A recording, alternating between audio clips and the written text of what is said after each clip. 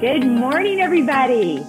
Anna's going to start getting everybody involved in what we're doing here. We're so excited to have you this morning on our Bible study.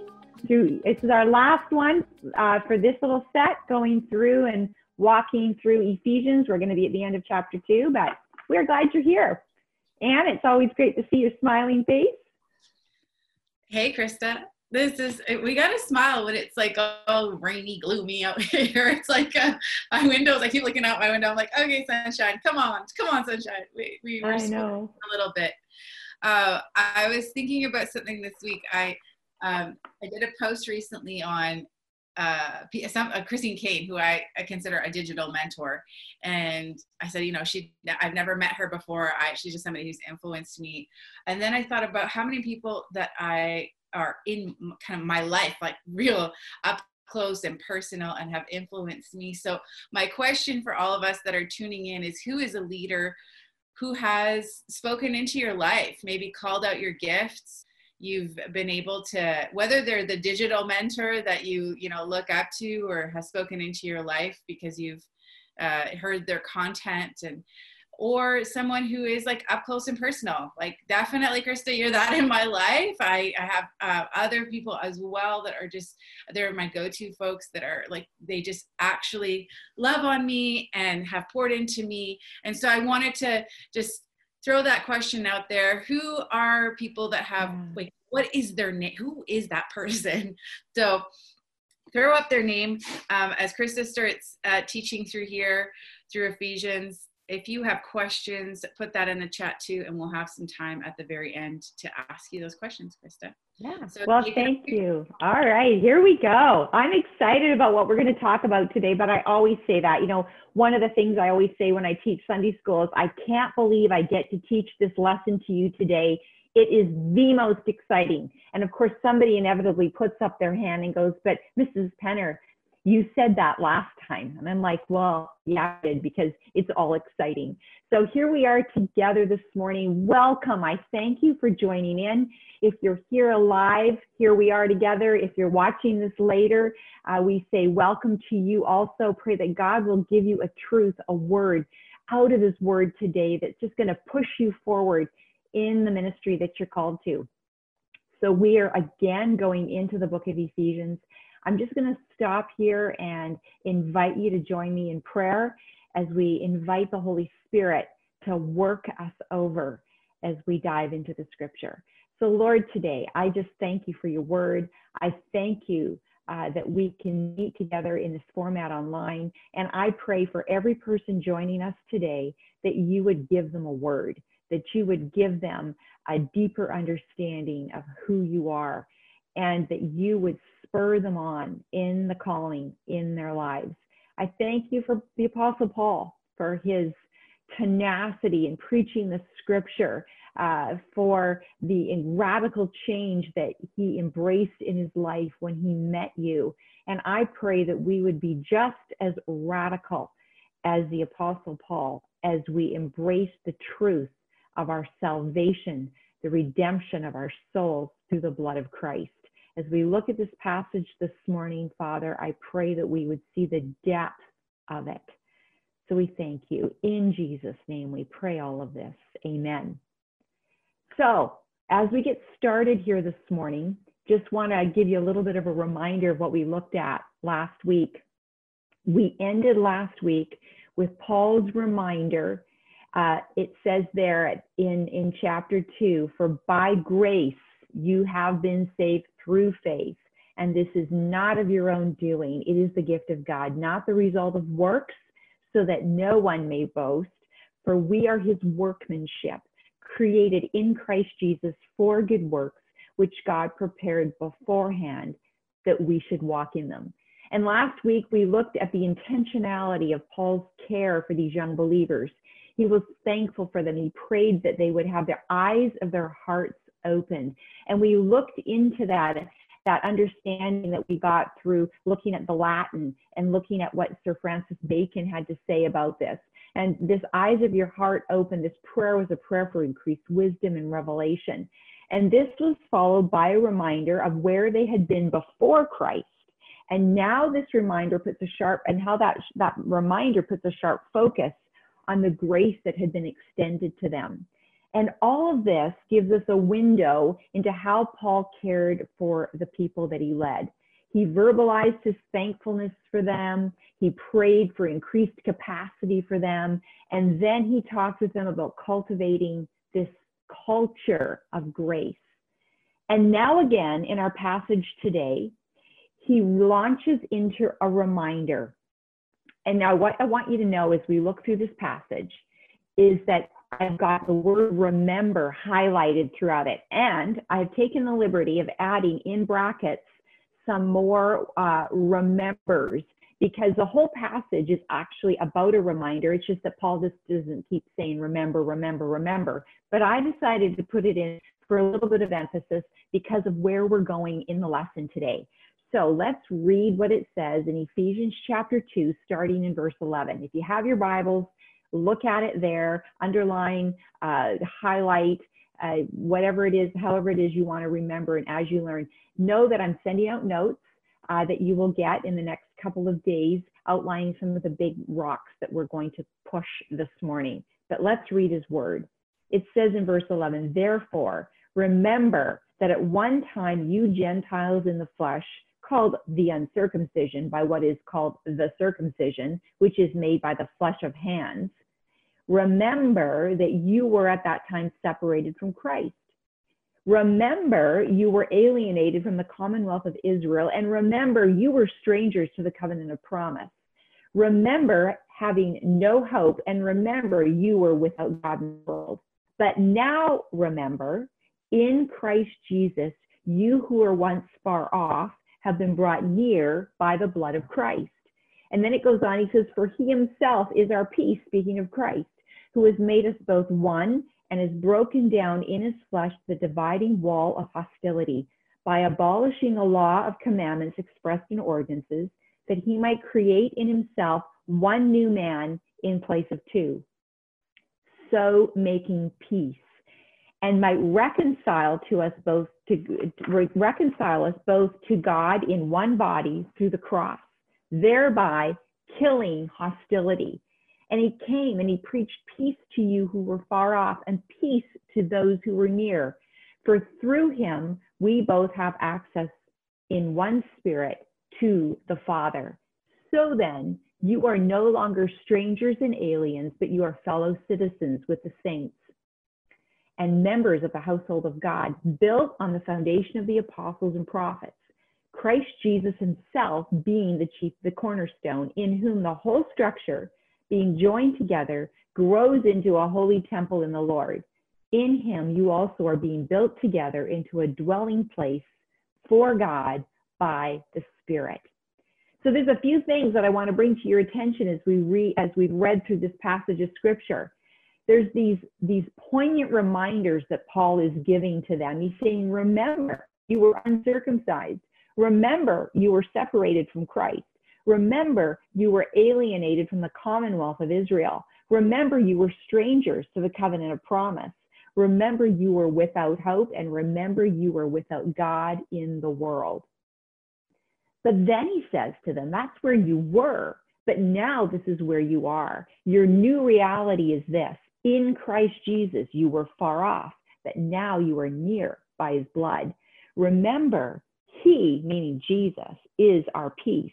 Remember that he has made us one by breaking down in his flesh the dividing wall of hostility. Remember, he abolished the law of commandments that were expressed in rituals and legislation. Remember, he created one new man in place of two. And remember that he made peace by reconciling us to God through the cross. And remember, this is so interesting, he says it again, he killed hostility. And then it says, and he preached peace. And he gave us access to the Father through the same Holy Spirit. And because this is true, we have gone from being aliens to being citizens. So what we're looking at here is this idea of remembering that you were at one time separated from Christ. And the first leadership point that I want us to see in this passage of scripture, the thing that we're going to dwell on here for a few minutes, is the idea that as a leader, you are to foster a culture of belonging. Remember in our first Bible study together, I talked about this idea of culture being from the Latin word colere, which means to cultivate. You are to foster, you are to build, you are to care for and protect this idea of belonging with the people that you lead. Paul is building the case right in this passage of scripture for this culture of belonging. And he builds this through the letter of Ephesians to the Ephesians. And he's expressing it particularly in this passage with an understanding that safety is the foundation upon which a strong, enduring culture is built. Remember, it says in here that Jesus brought you near by the blood of the cross. He's saying to them, he is our peace. It's because of what he's done for us that we have peace, that we have safety, that we have belonging. You know, when you ask people who are part of highly successful groups to describe their relationship with one another, you think about your team, you think about the culture within your church, the culture within your work environment. If you're in a highly successful work environment, what research is telling us is that people tend to choose the same word to describe what their team feels like. And they don't use words like friends or team or tribe to describe what they experience. They actually use the word family. And that was a sharp point for me to look at, because in where I work for Fellowship Pacific. We serve about 100 churches across British Columbia. We talk about ourselves as the Fellowship family. And indeed, one of my coworkers, whom I love so much, she's no longer with us, but she used to leave the office every day. And as she was walking out the door, she would say, "Bye, Fellowship family." And we would all say, "Bye, Lara, see you tomorrow." I just loved that she thought about working with us as being family. You know, this term strongly affirms a sense of belonging for us. And in the book, The Culture Code by Daniel Coyle, the author makes the case for effective leadership through the intentional development of a culture of belonging. And we see Paul sending that message here, these belonging cues, in the statements that he makes in this letter. It's seen throughout the book, and particularly in this passage, we have some clear indicators that we're going to dive into today. But what I want you to know is that this is what belonging cues look like. There's three basic qualities that we look at. There's an energy to belonging cues, which really talks about the exchange, the investment in the exchange between two parties. This is, you get a sense of belonging in the indescribable connection that you make with another person. We see belonging cues show up when there's individualization. In other words, you are seen and you are heard as the unique individual that you are appreciated for the gifts that you bring to the table. And you feel that you belong, and you feel a belonging cue when there's a future orientation. And this really talks about how this is where we are, but this is where we're going, and we are in this together. So these are the belonging cues that we see Paul giving to these early believers in the city of Ephesus. So this is where we see them. And I want to go through this with you because I think it's so fascinating that we see these cues right here in the scripture. So in verse 12, Paul says to them, "You are far away, but now you are near." This is really about energy and individualization. It's about saying you're important and you were over there, but you needed to come and you needed to be with us. Then in verse 14, he talks about the dividing wall of hostility being gone. And there's energy in this statement. They're saying we actually worked hard, and there was an energy that went into making sure that this wall came down. There's an action to this statement. Then he says in verse 15, he talks about the special rules, the ordinances that were really for a special group, they no longer apply. In other words, you dear people that are in Ephesus, you need to know that you might not have grown up with the word Jewish on your driver's license, but it doesn't matter anymore. You belong with us. You have been brought in with us. Two have become one. And that's the next thing that we see in verse 15. We actually have this idea that we move away from being two groups of people to being one group of people. And there's an energy that happens in this. And then our future orientation is seen in verses 16 and verses 19. We all have access to God through Jesus. No longer are you aliens, but you have access. And this access to God through Jesus is for your future. It's where you're going. And we are all citizens, no longer strangers, together in Christ Jesus.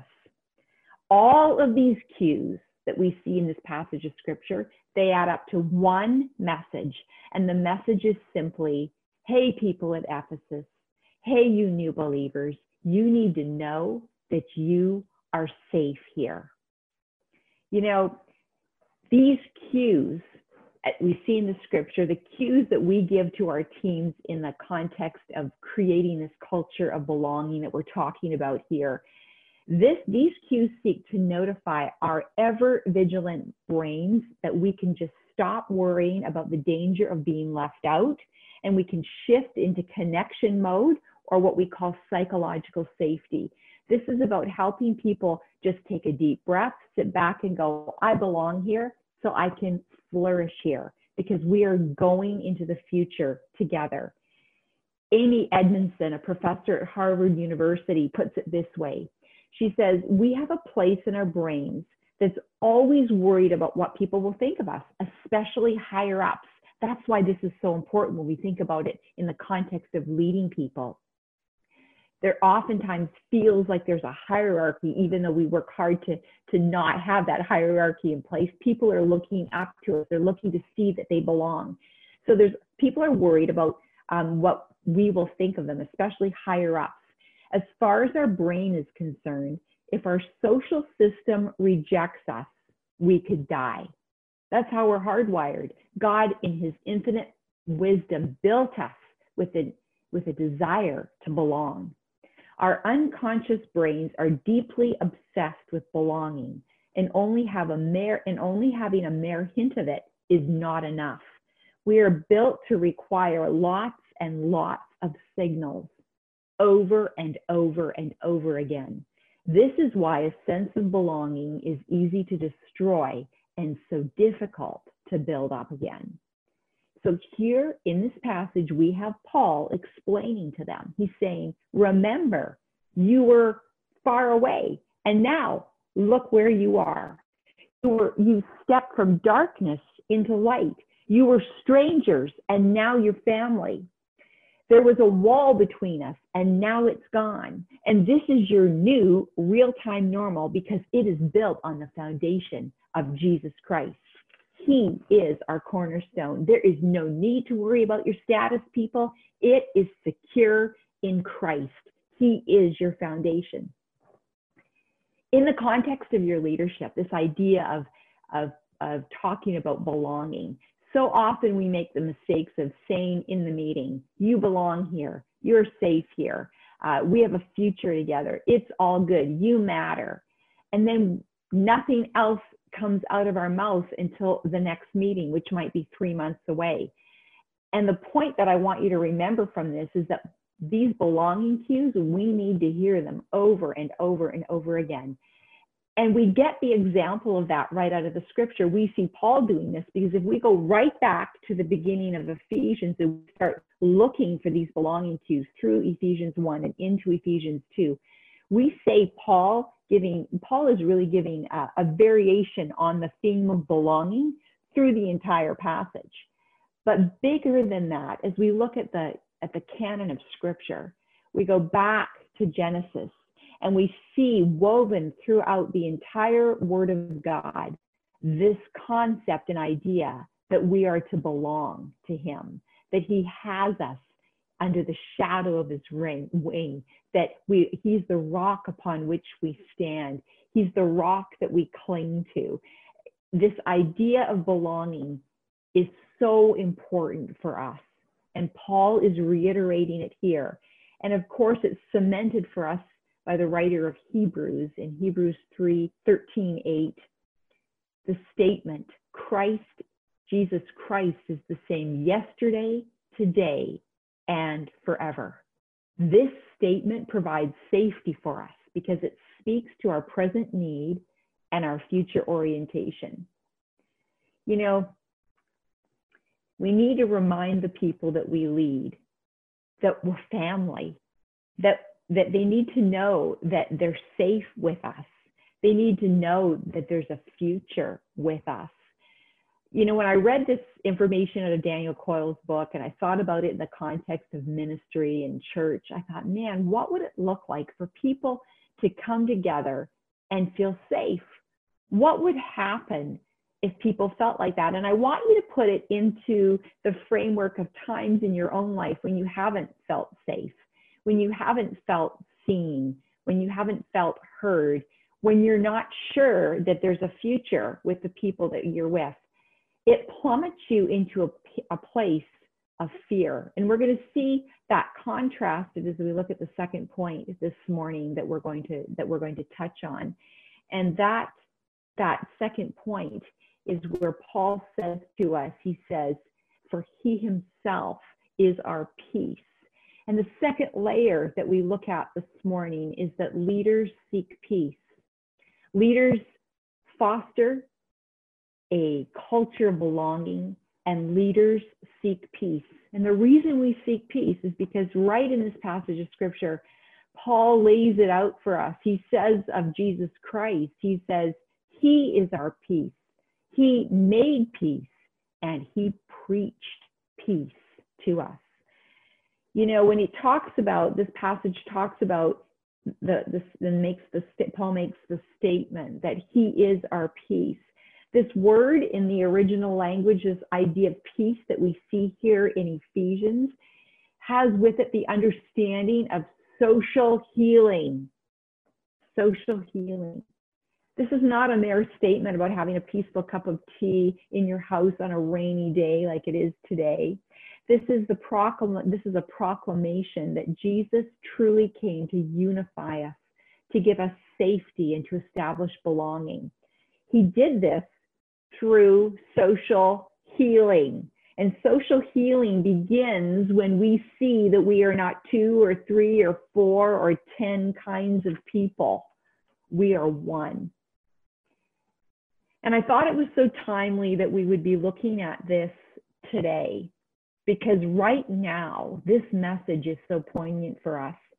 Our social media feeds are ripe with the message that we are to support our Black brothers and sisters. And yes, we need to do that.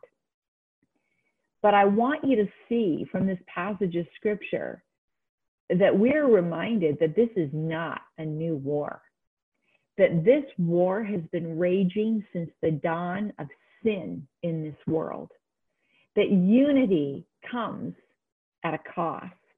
You see, when he talks about being our peace, this is what he told his disciples in John 14. Jesus said to his disciples, he said, peace I leave you, my peace I give to you, not as the world gives do I give to you. No, he says, let not your hearts be troubled, neither let them be afraid.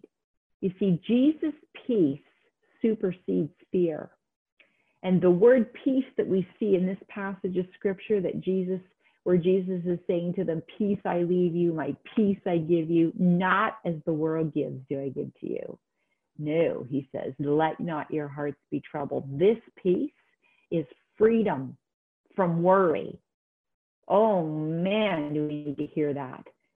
Jesus' peace is what he gives us instead of worry. You know, we see in this next verse, we talk about him making peace for us. He made peace for us in verse 15, this social healing, peace through reconciliation by his death. We see that this is a peace that came through killing. This is what the passage says. He says that he killed hostility. It says here, and it kind of flies in the face of what we like to think of when we think of peace. This is, in at first glance, when we see that peace came through a killing, we look at this and go, that's an oxymoron. How can brute hostility usher in peace? It doesn't make sense to us. But we need look no further than the cross of Christ to understand this. You see, the killing of Jesus on a cross is what brought us peace. And we see that in this verse in 2 Corinthians 5:21. It says here, he made him, God made Jesus, who knew no sin, to be sin for us, that we might be the righteousness of God in him. You see, Jesus became sin for us. This is hostile. This is brutal. We look at this and we recognize how unfair it is. So when Paul is talking to them about the killing of hostility in order to usher in peace, he's recognizing and seeing that peace could only be ushered in through the killing of Jesus. In Colossians chapter 1, in the first two verses, it says in verses 19 and 20, these first two of this little passage I'm going to read to you, it says, for in him, in speaking of Jesus, all the fullness of God was pleased to dwell, and through him to reconcile all things to himself, whether on earth or in heaven, making peace by the blood of his cross. Peace came by a bloody cross. And the passage, I'm not going to read the whole thing for you, but I want you to mark it down. I want you to go back and look at this passage in Colossians 1. Because going on, if we go into we look at this passage and we walk into Colossians 2, starting in verse 13, he talks in there about the forgiveness of our trespasses, the canceling of the record of our debt being brought about by the fact that it got nailed to a cross. Jesus was nailed to a cross in order for the rulers and the authorities to be disarmed. He triumphed over sin and death by being nailed to a cross.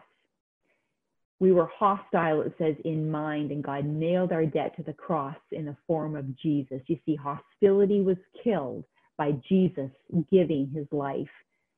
And in his life, in the giving of his life, he made peace for us. He made peace. See, the undercurrent of this is that there is a war for freedom. Peace could only be won when Jesus declared war on sin.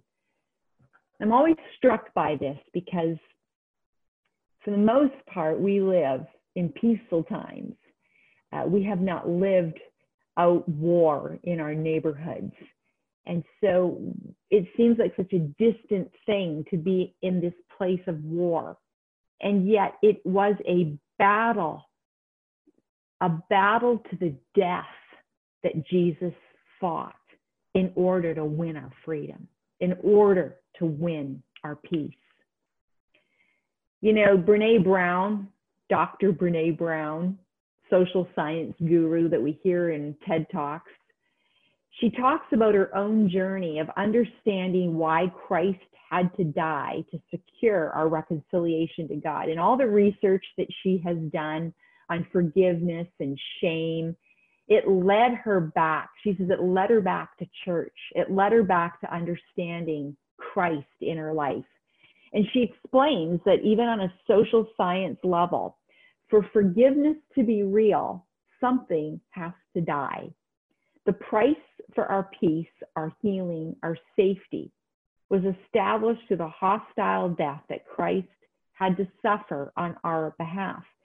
She goes on and explains as she explains her own return to Christ and the understanding of the redemption needed in her own life. She explains that every time you and I offer forgiveness to another person, something in us has to die. My need to be right has to die. My need to look smart has to die. My need to have the last word has to die. My need for power has to die. My need for control has to die.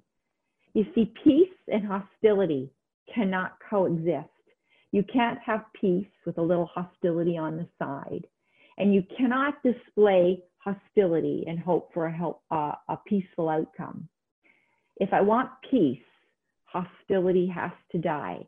If I want forgiveness to be real, something in me has to die in order for that forgiveness to be real. And that principle is lived out in the death that Jesus died on our behalf. The forgiveness is real. It's so real that Jesus died for it. Jesus bore this out in his life and his death. And in this passage here that we're looking at in Ephesians, it says that God, through one body, one man, Jesus, on a cross, killed the hostility. And you see, today, as we look at this passage of scripture, I need to gauge my leader impact as a peacemaker through the lens of this example that I see in the scripture. And I have to ask myself the question, where does hostility show up in my life? Krista, where does hostility show up? Hostility shows up in my inconsistency. It shows up in my insecurity. It shows up in my pride. It shows up in my unforgiveness. And the challenge that we have out of this passage of scripture that Paul is showing us here is we cannot put up with this garbage in our lives. You want peace? You got to guard it. You got to fight for it.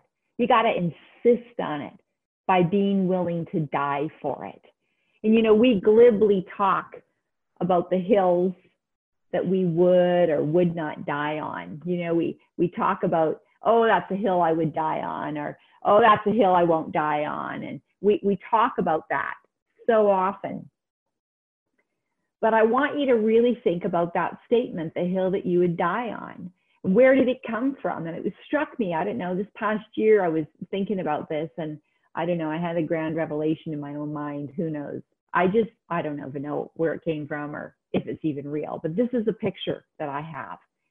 You see, we use that term because 2,000 years ago, Jesus did die on the hill. He did die on a hill. And you see, peace was so important to him that he died on the hill for it. And that is the example that we are seeing in the scripture here. You see, the question we have to ask ourselves as leaders is the pursuit of peace a value that drives your leadership? Is it a hill that you would die on? In the times that we are living in, this really becomes poignant for us.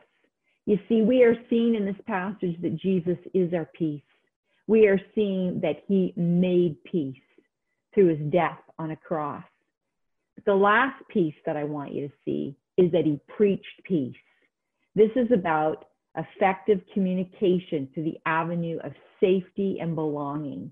This idea of preaching, in the original, it has the idea of conveying, to make known, to understand what it is that's being said here. This is a preach with action. You know, we can say a lot of things, but what we see happening in this passage of scripture is a saying that has a doing with it.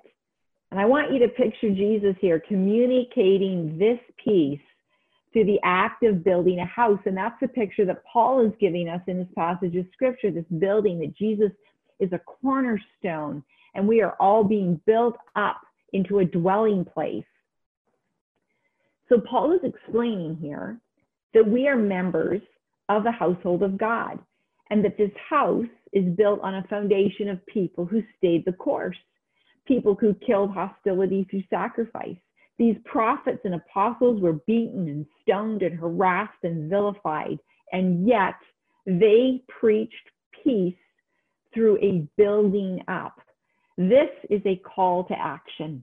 And I want to read you a quote from our friend C.S. Lewis, who really who paints a beautiful picture for us here. He says this: imagine Imagine yourself as a living house. God comes in to rebuild that house. But perhaps, at first, perhaps you can understand what he's doing. He's getting the drains right, and he's stopping the leaks in the roof, and so on. And you know that those jobs needed doing, and so you're not surprised. But presently, he starts knocking the house about in a way that hurts abominably, and it does not seem to make any sense. What on earth is he up to? The explanation is that he is building quite a different house from the one you thought of. Throwing out a new wing here, putting on an extra floor there, running up towers, making courtyards. You thought you were being made into a decent little cottage, but he's building a palace, and he intends to come and live in it himself. You see, the preaching of peace is like living in a construction zone. In 2 Timothy chapter 4, Paul talks about this. And starting in verse 1, he says, I charge you in the presence of God and of Christ Jesus, who is to judge the living and the dead, and by his appearing in his kingdom, preach the word. Be ready in season and out of season. Reprove, rebuke, exhort with complete patience and teaching.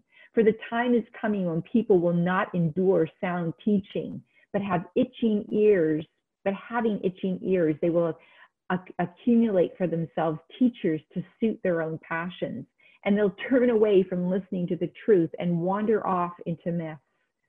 As you know, as for you, always be sober-minded, endure suffering, do the work of an evangelist, fulfill your ministry.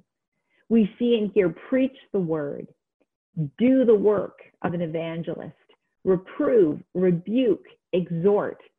We look at those things and we don't think, those things don't say, oh, hold hands, sing kumbaya, and end, with a round of peace.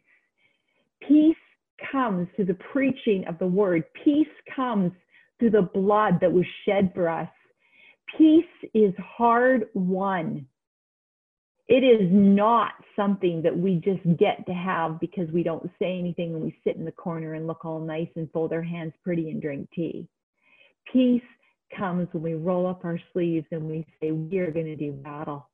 We are going to die on this hill because this is so important to us. The preaching of the message that Jesus is our peace is not a path of least resistance.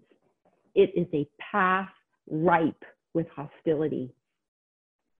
And we look at that and it's counterintuitive for us. And yet we see in this passage of scripture that this is what we're called to.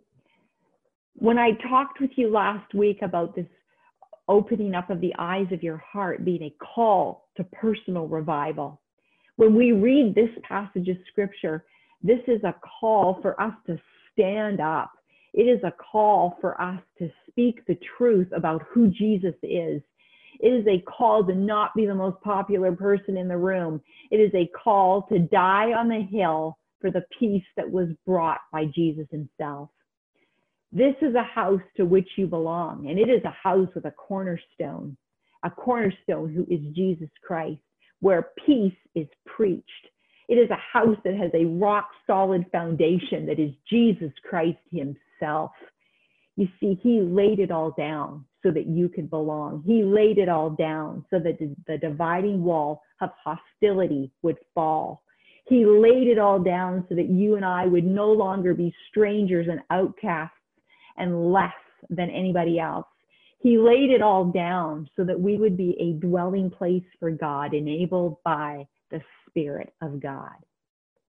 Leaders, we are called to foster a culture of belonging, and we are called to seek peace.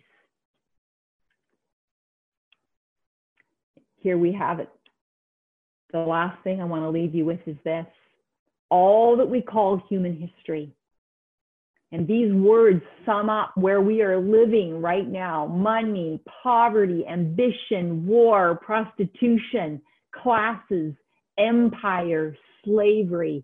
Everything that we are seeing in our society right now that what we are being bombarded with in our culture now, this is a long, terrible story of man trying to find something other than God with which he will be happy. I think there's just so much truth in this, because I think what we're seeing in this passage of scripture is a reminder that peace comes, true peace comes through Jesus Christ. It's a reminder to us as leaders that we can't just decide that we're going to create a culture of peace and just be nice to people and it's all going to be good. It's deeper, longer, and wider than that. True peace comes through knowing Jesus. True peace comes through a change in our hearts brought on by the infilling of God's Spirit within us. True peace comes when we are the dwelling place of God himself, when Jesus is our cornerstone. True peace comes when we kill hostility, when it means so much to us that it's not just something on our Instagram feed, but it is something that we do and are every day that we live and breathe. This word that we have from Paul in here, there's a word for those early believers because of the world that they lived in. And it is a word for us today because it is the world that we live in. Humanity in 2,000 years has not changed, and God has not changed. He is the same yesterday, today, and forever. He is the cornerstone. He is our peace. And I pray that God will encourage you as we've looked into the Word of God today. So I want to thank you for being here with us. So I'm going to invite Anne to come back and talk with me a little bit now about what we've just looked through. Woo! Everybody out! That was fire, Krista. Oh my word! You know, I saw how amazing it was that we landed today in this passage of scripture, and you know, we had talked about doing some stuff in the fall with Leverage around this idea of understanding culture. And God had taken me to that passage of scripture, you know, long before we've seen this upheaval in our culture in the last few weeks. God had taken me here, and it's like, we need to learn how to live as reconciled believers in Christ. We are one man in him. And we need to die on this hill. We need to die on this hill. Absolutely. Absolutely. I think it's, yeah, we're just seeing the chat come in. Yes, we are one. Amen. It's like, so yes, we're all in agreement with that. There were a couple of questions just around resources that you quoted. So Brene Brown's book and C.S. Lewis, do you know what books those are off the top? So we will make sure that this book gets put into the participant notes. Daniel Coyle, Culture Belonging, is a powerful book. We've actually have taught out of this book at other Leverage events.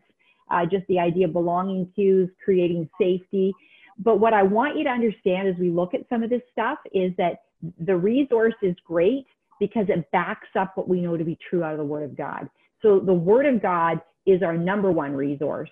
When we see social science backing up what we already see in the Word of God, it should blow our minds and affirm us in our faith. And that's what I really want you to see from looking at this. Yes, C.S. Lewis, I quoted from Mere Christianity. Both the quotes were from Mere Christianity. And Brene Brown, that would be from probably her most famous of all her books, which is Daring Greatly. So we'll make sure that we let you know about those resources.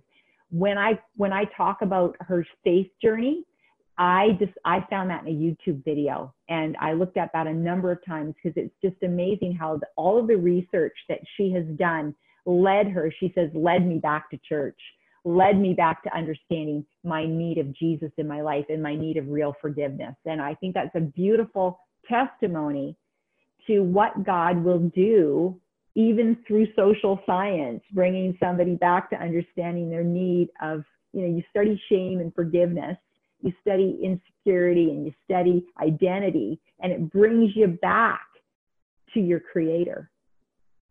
Amazing. Mind blown. Yes. Yeah. Yeah.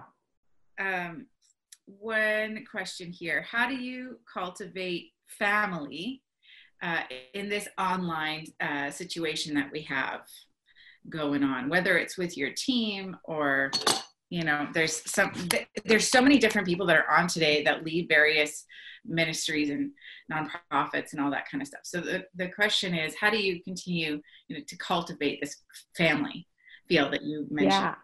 Well, I think, you know, even taking our cues from the scripture, you know, we talk about, you know, Christ, you know, how he is our peace. He made peace and he preached peace. So there's the idea of, and the belonging to thing, you got to say it. You are important to me. You bring so much to this team. I love you. Couldn't do this without you. You're amazing. It's like a little bit of what we talked about last week, giving credit where credit's due. That's part of it. I think you need to get creative and get your credit card out, and you need to send some things to your team. You need to be kind to them. You need to send them a basket of goodies. You need to stop by and take them some cookies that you promised that you baked with a mask on and your rubber gloves. You need to do things for your team. You need to know their love languages. For some of them, it's going to be going for a walk. For some of them, it's going to be taking bubble bath by and telling them that you love them. But you need to create that feeling where you would do anything for them, that they are, and they need to know that you have their back. That's one of the big things that we talk about family. You know, we always talk about, even if it's a dysfunctional family, family has your back. You know, you even watch that comedy on television, Modern Family. They're all a little bit on the wrong side of crazy. But at the end of the day, the way they've been created, those characters have been created, they all have each other's back at the end of the day. That's what makes them a family. And I think that's huge. And we're not good at that. If we're insecure leaders, we're not good at that, because we're always vying to make sure that we come out on top. And you can't do that if you're going to create family. I think the other part that we've spoken about many times is that it's not like, sometimes we anticipate or we expect this to be reciprocal, where it's not necessarily that. It's you as a leader pouring out into the team. I mentioned in the chat, it was like a Paul and Timothy. I know Paul's heart was like blessed by seeing Timothy flourish, but he was pouring into Timothy and the other leaders too under his care, not to get something back in return. His joy was simply seeing them flourish. And so I see you do that really well, Krista, with your team. You're just giving out. You're not even expecting anything, you know, from them in return. As family, it's kind of like a parent. Like, you're giving out, right? Yeah. And you just keep on selflessly pouring out, just, you know, and going, you know, my love is the love back is really my joy. I don't need well, that's it. Well, as soon as you started talking, it's exactly what I thought. This is like Mama Bear with her cubs. She's not expecting anything. And in fact, you know, you think about your kids, sometimes what you get back in return isn't so hot. But you do it anyway, because that's your job. And that's the mantle of leadership. You know, we talk about leaders. We need leaders. It is the hardest job in the world to be an effective sacrificial leader. And we have, you know, here we have Jesus, we have this example. And I think in our humanity, we have such a hard time reconciling the idea that peace and hostility, one ushers in the other. It's that whole, when I was preparing this, I thought about, you know, the wars that have been fought for our freedom, right? We want everybody to be free to do whatever they want to do, but we secure that with a battle. It doesn't seem right, and yet it's what we know to be true. And that's, I think, this whole idea of forgiveness coming through something needing to die, reconciliation coming through something needing to die. It's because of sin that we have this disconnect, and we can't just all hold hands, sing Kumbaya, and think it's going to be okay. It's a battle. And God waged war. When he died on a cross, he waged war on our behalf. That makes me cry. Well, I know your words have impacted all of us. They're definitely spirit breathed, and they are really penetrating all of our hearts and our minds as we have sat under your teaching. And I'm thankful for that. Thank you, Leverage Tribe, for tuning in. We're going to have this material online because I think it's going to bless people beyond what we have even imagined. This is an incredible teaching. So thank you, Krista. Yeah, well, it's been great to be here. I'd like to say one more thing, everybody. If this is something you think we should continue, we would love to hear from you. We're forging new waters, just like you are, trying to figure out how we can be salt and light, how we can encourage, and the values that we have here with our Leverage, we'll call it our Leverage family, is that we want to equip you, we want to inspire you, and we want to connect you. So if you think that this is a valuable resource and you'd like to see more of this developed, we want to hear and know that from you, because we want to serve you. We want to serve you well, and we want to serve you in a way that's going to propel you to greater heights in the leadership that God has called you to. There is no greater time in your life to get out of bed in the morning and go, God, what do you have for me today? I'm going to serve you today with everything I've got. That is our prayer for you. So thank you for joining us here. We love you, and we want to be here with you, serving Jesus with you. So please let us know what you're thinking. So thank you, Anne, for everything you've done to help make this work, and we will see everyone next time.